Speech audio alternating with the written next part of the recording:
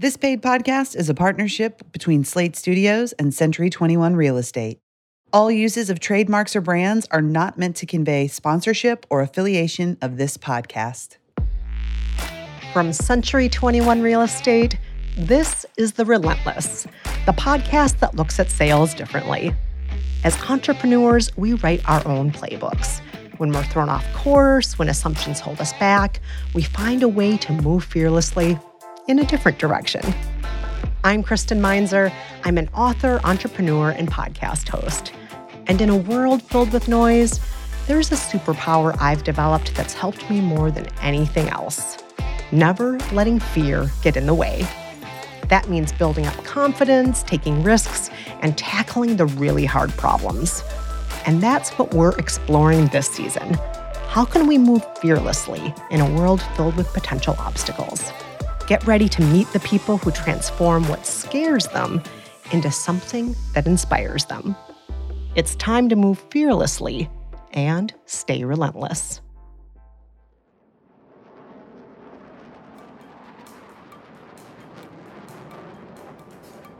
I'm Michelle Kern. I also go by Mace. I'm a former F-16 combat fighter pilot and former Thunderbird pilot.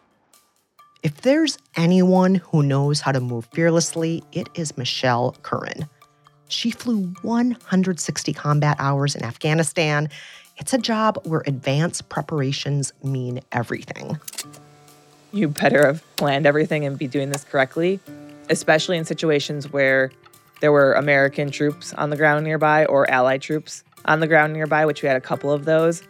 You're just double checking and triple checking everything. Your brain slows down kind of. You have temporal distortion where you realize you're having this thought. We're like, oh, this is happening exactly how they said it would. But at the same time, you're like, everything's happening so fast. So it's just a very strange mind state to be in that's hard to compare to anything else. Michelle learned quickly how to be high functioning when the situation was high stress. Your heart's going to be racing. Things are not going to go as planned. It's going to be chaotic. It's probably going to be at night. Your wingman, because you always fly with two aircraft, so you have support there. Your wingman's probably off at the tanker refueling, because we would refuel airborne. So you're going to be by yourself. And so you would have these surreal moments right before you're pushing a button where you're releasing a weapon.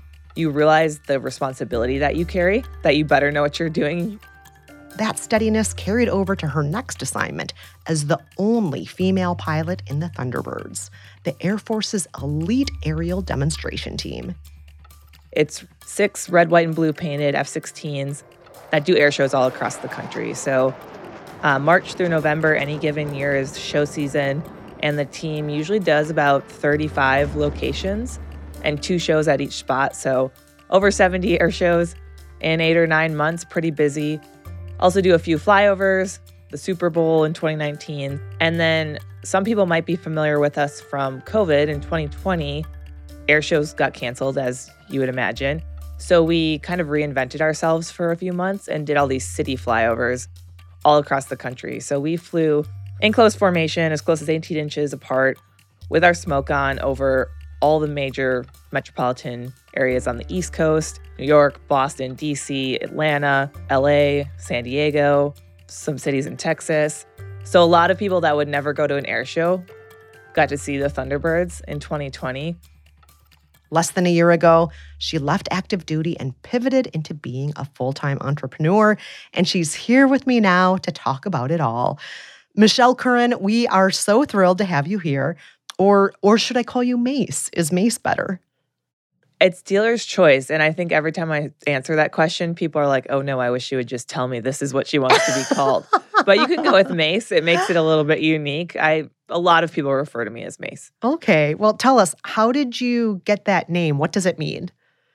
Yeah, so we're starting with a heavy-hitting question right off the bat. So there's a lot of tradition behind fighter pilots and call signs. And for everyone that's seen Top Gun, that's just a great reference to some of the cultural things that we have that are sort of unique. Like they all have call signs. And they go by them the entire movie, right? Like no one ever calls them anything but that. And it's never Jeff. It's like Maverick. No, right? Yeah, and I joke a lot when I present that we actually have a thing called First Name Friday where the lieutenants, the youngest squadron or the youngest pilots in the squadron, do a fundraiser. And every time you use someone's call sign for that day, instead of their given first name, you have to pay $1. It's like a swear jar. And it's terrible because you realize you've been flying with these people for sometimes years and you don't even know their given first names. So it's pretty funny. But call signs we usually keep the story of how we got them fairly close hold because you don't get to pick them. They're actually given to you based on something dumb that you did when you were a young pilot. So a mistake you made. Some of them are funny plays off of last names. But there's a tradition where you only tell people in person over a beverage. And I think that was just a ploy to get people to buy beer for you, essentially. But for mine, it is an acronym, MACE. So I won't tell you exactly what each letter stands for, but I will give you the general gist that I broke the speed of sound. I went supersonic when I shouldn't have. And so it was definitely a mistake that I made when I was a really young pilot, my first assignment. Wow. Okay, we're all going to have to use our imaginations to figure out what MACE might stand for. Right? It's kind of fun to just keep the mystery alive a little bit. Now, Mace, it's only been a year or so since you left Air Force active duty, but we have to make clear you are not just sitting around resting, reclining on the chaise lounge. You are still extremely, extremely busy. What are you up to today? So yeah, I decided to become an entrepreneur and launch my own business called Upside Down Dreams. I flew inverted, upside down a lot as a Thunderbird pilot. And so that was kind of a play on that. And it really centers around doing keynote speaking, consulting. I have a kid's book coming out next year. So I wanted to keep inspiring people and find a way to do that. And this seemed like a great opportunity to keep doing that. And it's super rewarding to still be able to positively impact people. Was it hard for you to figure out what to do next after so many adrenaline-filled years in the Air Force? I mean, real life must be just so different. How did you figure out what to do next? So I knew I was ready to kind of transition to something else where I could have a little bit more autonomy and be a little bit more creative. But of course, I explored more traditional options like going to the airlines, which is a very common career shift for military pilots once they enter the civilian workforce. And I looked at some tech startups in the drone space and all these different options last year. And then there was a point last fall where a school reached out and asked if I could come speak to their students in the spring. And it was actually far enough in advance that I was going to be out of active duty by that point, and I could actually say yes to going and doing it. And the more I thought about that, I started to do some research, and I realized there was a market for speaking, and that I had a message that I thought could really help people. And when I thought about my time on the Thunderbirds, the flying was definitely awesome, the most fun flying I did in my entire career. But I really, really loved being in a spot where I could have these one-on-one interactions with people and just see on their faces that they were walking away with a different viewpoint of what was possible for them in the world, especially for girls and women, being the only woman flying for the team. And that was just so rewarding to be able to affect people in that way. And I looked at speaking as a way to continue doing that. That one school reaching out was just enough to be like, all right, I'm going to take a leap of faith and go in and build my own business. And once I decided that, it's been 100% the right decision. There has not been a single second where I've been like, oh, I should have gone and done this instead. I just love it so much. And it's so motivating to be working for yourself. So it's been a learning curve on the business side, but it's been amazing. Now, you've only really officially seen yourself as an entrepreneur for about 6 months now. But in that time, has there been anything that's really surprised you? I don't think I realized how little I knew about what it actually took to start and run a business. So it's been a steep learning curve.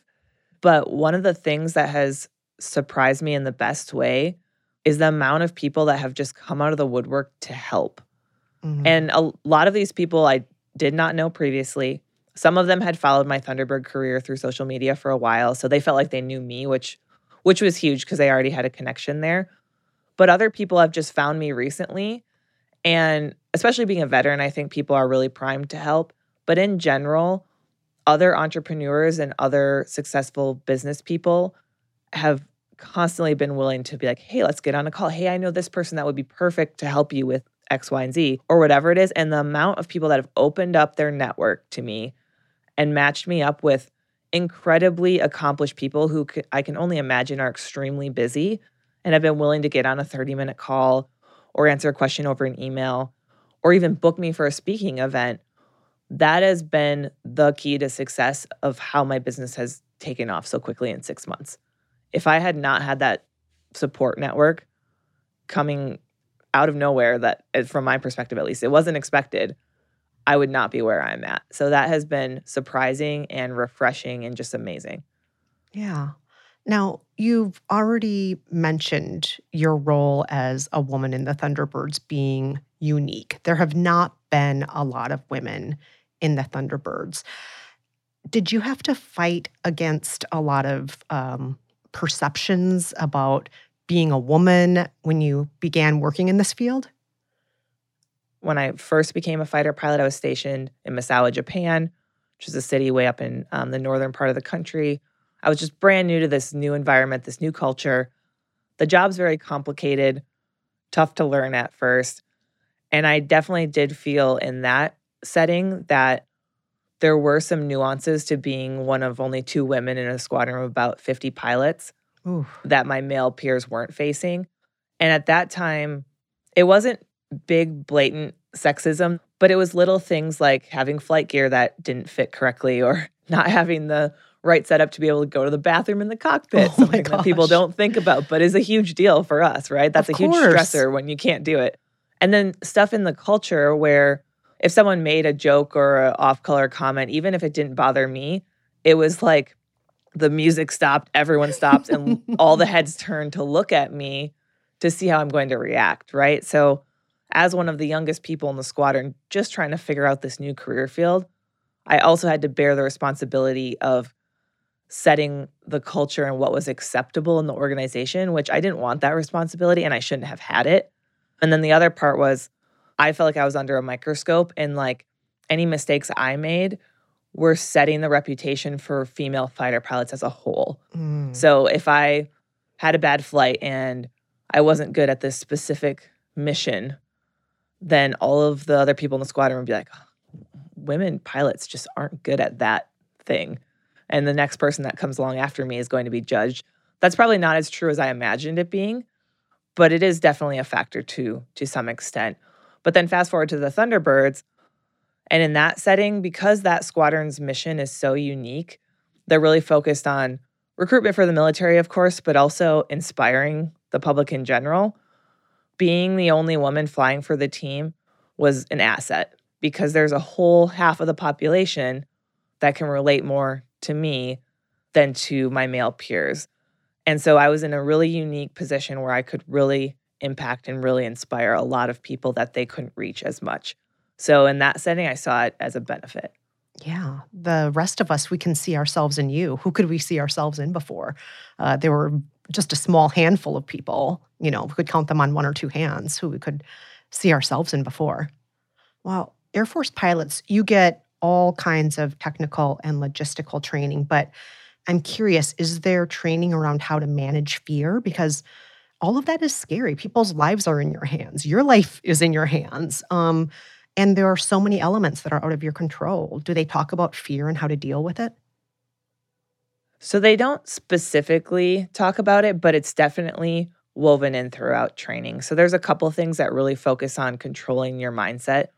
And a lot of it honestly comes down to the training and the preparation of just doing things over and over and over until it gets to a point where it's muscle memory.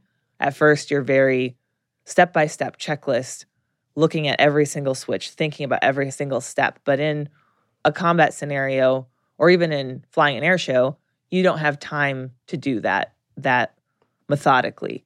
So it has to become second nature. So that's one of the things. It's just a lot of repetition. But then another thing that's really emphasized from the very beginning is that you have to be able to compartmentalize. Mm-hmm. And when something goes wrong on a flight, because no flight is ever perfect, there's just so many variables. The deviations might be very minor, but it's never perfect. And when something goes wrong, you have to just be like, okay, that happened. Put it aside. I would actually visualize putting it in a treasure chest, closing it and locking it. Be like, I'll deal with that after I land. And now what is the next thing I have to do? Because in training, the people that would get into trouble and end up really struggling in the program would be ones where they let it kind of snowball into the next thing. So they're like, oh, I went over my altitude by 500 feet and my instructor saw that and they would stress over it. Meanwhile, they're focused on that and now they're turning to the wrong heading and they're missing a radio call. And it would just start to pile up until it was just a mess. And so no matter what it was, if it was a training environment or a combat scenario or an air show where a maneuver didn't go how you wanted or you fell out of formation, you didn't stay in as close as you wanted, you're just like, well, can't change that. What is in my control? And you're just going to set that aside and you're going to deal with it later. And I realize that's not a healthy way to deal with emotions in life in general, but in those settings, that's just how you have to handle it because you don't have the time to dwell on things. Well, a lot of this wisdom actually does, in my opinion, apply to life outside an airplane. You know, some of the things you just said, familiarity essentially helps you combat fear. The more familiar you are with your surroundings, the more familiar you are with your equipment. Repetition and practice take something that may seem scary and turn it into something you're accustomed to. And then not mentally spiraling. I mean, it is easy to take one little mistake and then fixate on that and then not notice the other things in life that are going well, or just screw up those things instead, or, you know, not take control of what I can, but then let everything kind of fly out of control. So I think what you're saying here does apply to a lot of other situations. And I do want to note also that a lot of our listeners are in the real estate space. And that is an industry filled with lots of unexpected shifts and outside variables beyond their control, for example, interest rates. So I feel like some of what you're saying here might really apply to them. Do you have any other wisdom you might share with them, mindset tips about facing those forces out of their control? It's really realizing that there is no point in focusing on the things you can't control. And I say that with a caveat that you do want to look at the worst case scenarios and what things could go wrong before you're in the setting where it's actually happening. So we would always brief before flying, you know, emergency procedures, or if someone moves out of formation, where is what we call your out? Like, where can you safely maneuver your aircraft to get out of the way? Or in a combat scenario, you know, one of the weapon systems doesn't work right. What's your backup plan? And so I think you think through those, right? If interest rates spike, how am I going to readjust my game plan? How am I going to change my marketing? How am I going to reach out to this client group that I don't normally focus on, or whatever it is? So you think about that, but you can't dwell on it. You check the box. You're like, yes, I acknowledge it. This is a backup plan. This is plan B. Now I've done that. Now what is in my control? So preparation, which is part of that plan B, just not wasting that energy on that worst case scenario, acknowledging it, but then moving on. Now, as a military veteran growing a business, how does your veteran status shape your entrepreneurial perspective? I think I've just started to kind of gain some perspective on how it does, because you don't realize when you're in the military what you don't know. So you're used to working in an environment where people follow through. People go above and beyond. There's just quality people, especially when you get into the high-performing squadrons like the Thunderbirds. The people you are working with are extremely high caliber, and people are on time. Like, there's no question about whether that's going to happen or not. And I've realized on the civilian side that that's kind of hit or miss, right? Of course, there are people that perform at that level, but there's also people that don't. And so realizing that what was normal for me and expected for me is not the same as what's normal and expected outside the military. But I think for all veterans, I've talked to a lot of veterans, especially as I've transitioned, where they're like, wow, you just made this look so easy. You just left and you're crushing it right away. And they're like, how did you do that? You think about a pilot and you're like, what are my skills? I fly airplanes. And for a lot of the people in the military, they have very specific technical skills. Like, oh, I'm a mechanic. Oh, I did this specific thing in an aircraft. I'm like, you have so many soft skills that are huge assets to the civilian sector that you don't recognize because you think they're normal, but they're not normal. And that's things like just relentless perseverance and grit and discipline and being willing to pivot and flex because you've constantly been picked up and dropped in a new location with new people over and over and over through your career. And it's these incredible experiences that you had that you thought were normal for you that make you so competitive in the civilian sector and such a huge asset to bring onto a team. And so I've been trying to really emphasize that to people, that they need to open up what they see as their skill set when they're transitioning into the civilian world from the military. I couldn't help but notice you mentioned one thing that people in the military have, and that's relentlessness. And one of the things that you've really excelled at in this new chapter of your life is social media. Your presence online really promotes the ideas of be bold, be brave. We see those mottos everywhere.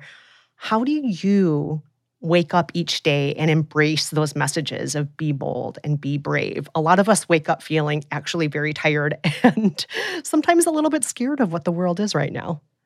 Oh, yeah. I mean, I wake up very tired as well. I'm a high coffee consumer, so that's step A, have a few cups of coffee. But I think people have the misconception that people that are in really successful roles or just really visually impressive roles, which I would say flying for the Thunderbirds falls into that category, that they don't have fear, that they're fearless. And I think we all have fear. We all have self-doubt. But being willing to be brave doesn't mean that goes away. It means you learn to manage it. And you learn to accept some level of it and realize that you're stronger than that fear that you have and you can still move forward. And so where the being bold part comes in is being bold enough to, despite that fear, still go do the thing. And I kind of went through a transition in my career where I wasn't doing that and I was recognizing it and I wasn't very fulfilled and I felt like I was underselling myself. And how I made the transition is I started with small things. It wasn't like the next day I was like, I'm going to apply to be a Thunderbird pilot. It was the tiniest things. It could be as small as, raising your hand in a meeting and sharing an idea you have that you've had for a while, but you haven't had the courage to speak up and share. It's something so small. And you start to make small, bold choices like that. And as you do that over time, it becomes a habit and it becomes kind of just what you do and who you are. The gravity of those bold choices starts to grow over time. A year later or 2 years later, you look back and you're the one that people are like, how are you so fearless? How do you just go out there and do that? It's really a building block process, and you have to intentionally make a promise to yourself that you're going to start making small, bold choices and just keep doing that, and you will build consistency and momentum. Michelle Mace-Curran, this has been such a pleasure. Thank you for joining us today. Absolutely. It was my pleasure to chat with you, and I'm always happy to talk to someone else from the Midwest. In a minute, we'll meet a Century 21 affiliate who made her own brave and bold choices as she grew her real estate team. Stay with us. Here's some real estate reality from me, a Century 21 affiliated agent. Did you know that on average, single women sell homes for 2% less and buy for 2% more? That's 100% messed up. But Century 21 affiliated agents like me have a 98% recommendation rate. We fight to get you what you deserve and not a penny less. Century 21, move fearlessly. Each office is independently owned and operated. Century 21 is a registered trademark owned by Century 21 Real Estate, LLC. And we're back. My next guest is truly inspiring in her unique way. She's an expert on-the-ground team builder with killer entrepreneurial instincts. So my name is Michelle Furman. I am the team lead of the Furman Group, and we're partnered with Century 21 Northeast, and we are based in Lawrence, Massachusetts. When Michelle Furman was just 15 years old, she started her own house cleaning business, and within months had over 100 customers. By the time she turned 21, she got her real estate license. Not long after, she was named Rookie of the Year in the state of Massachusetts, and 3 years later, she led the most productive Century 21 office in the state. Talk about being bold and brave. Michelle, thank you so much for joining us today. We are so excited to talk with you. Thank you for having me. I totally appreciate it, and I'm excited to be here. Michelle, you have this amazing list of accomplishments, and team building is a huge part of your success. How did you go about building your extraordinary team? So for many, many years, I was a single agent. And I was also a single mom. I was a single mom of 3 kids. Right around 2017, my assistant that I had, which I still have, said to me, "We have 0 life. You either hire more assistants or you start a team or I'm done." That's basically what he Mm. said to me. And I was selling about 125, 130 homes a year on my own, which was a lot. Plus, I was a Whoa. single mom of 3 kids and, it was a lot going on. And I said, okay. And that was 2017. That was the end of the year. 2018, we started a small team. It was 3 of us. That team, the first year, we were the number 1 Century 21 team in Massachusetts. 2019, we were the number 1 Century 21 team in the country. And then later, 2020, we were the number 1 Century 21 team in the world, which was like, Whoa. wow. So it really grew very quickly, but very strategically. Yes. And part of that strategy is you have a full-time bilingual team. Yes. Uh, why was that important to you, and how did you build out that team? So again, we're in the Lawrence, Massachusetts area, which is a highly Hispanic community. A huge melting pot here. A lot of Portuguese, a lot of Italians, a lot of Irish, huge melting pot, which I love. I love the diversity. So it only made sense that for us to be able to service our community, we need to not only speak the language, but understand the culture. So we are now 18 agents. All but 1 speak at least 2 languages, which is great. Some speak 3. I have one that speaks 4 languages. But it's really important, not only to be able to speak the language, but like I said, to really understand the culture. And that's helped us tremendously. And what are those languages? So, of course, English. 90% of the team speaks Spanish.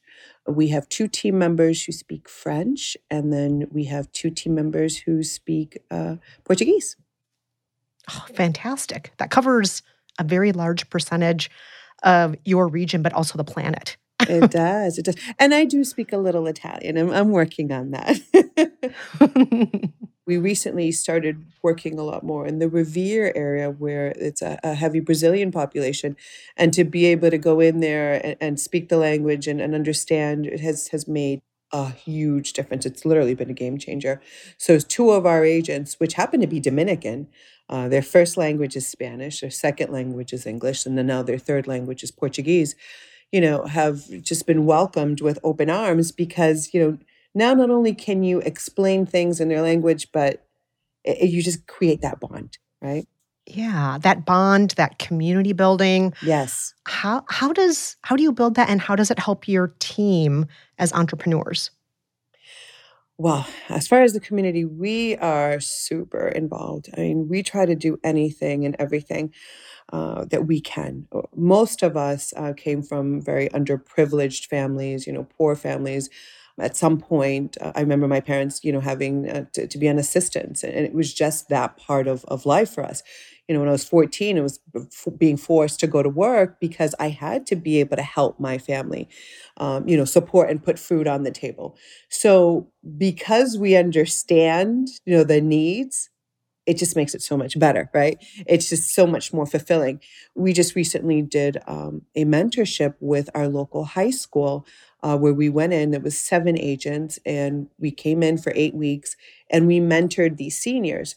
So not only did we mentor them on, hey, what's it like to be an agent, but hey, let's talk about credit. Let's talk about wealth building. Let's talk about home ownership. So I can't even tell you, after we finished this, how many people reached out and just said, thank you. Thank you for helping our seniors. Thank you for helping our kids. And we're constantly doing things like that. Right now we have what we call our junior team, where we're helping agents that are brand spanking new and kind of putting them through a test period to see, is this something that's really for you, right? Kind of just like helping them get in the waters. So we're always doing whatever we can to help.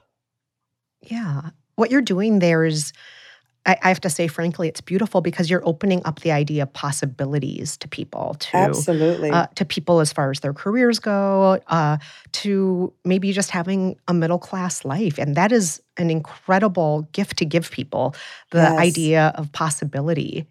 And Yes. what else do you think makes you a unique leader?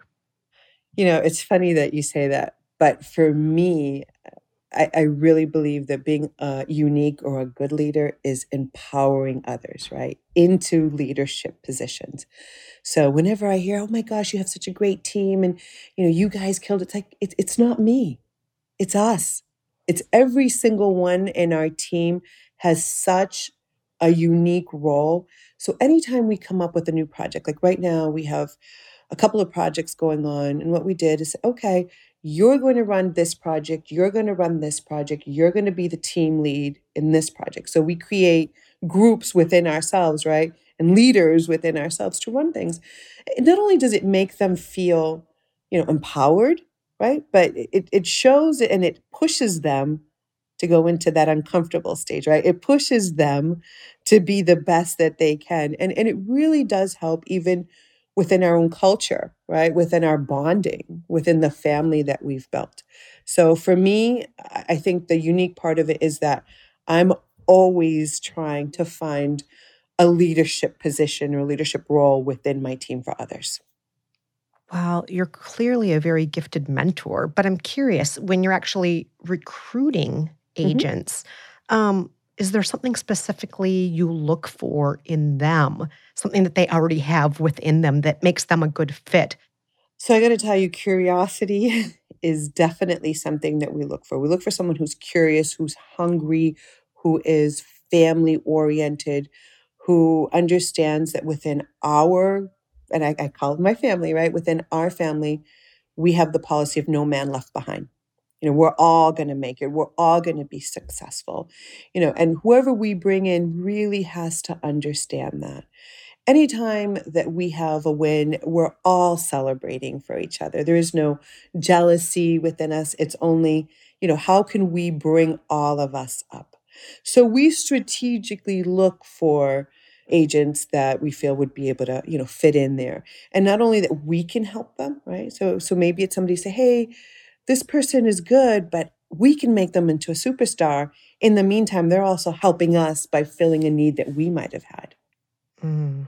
Now, all this season on the podcast, we are exploring the mindset of moving fearlessly. Mhm. When you hear the phrase moving fearlessly, what does that mean to you? Oh, wow. So many things come to mind, right?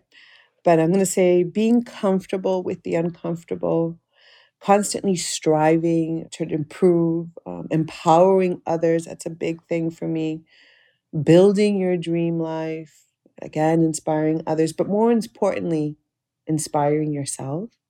So those are Mm. some of the things that come to my mind. What are some of the ways you inspire yourself? I love to travel. When I tell you I love to travel, 56 countries so far. And I got to tell you, the things that really inspire me is getting to know other beautiful spots and being immersed in different cultures. That is such Mhm. an eye opener to me. We spent 3 months traveling through Asia one summer, and I got to tell you, I came back a completely different person. Being surrounded by different cultures, by different religions, it just was mind boggling to me.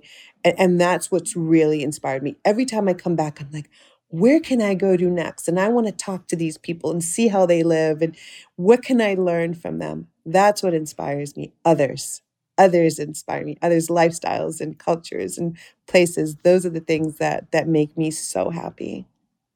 Oh, and it's clear because that comes through in your management style, in your community building, in the work you do.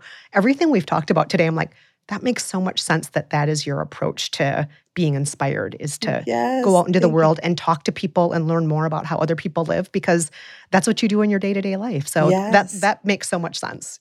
And now, what are you most excited about for the future?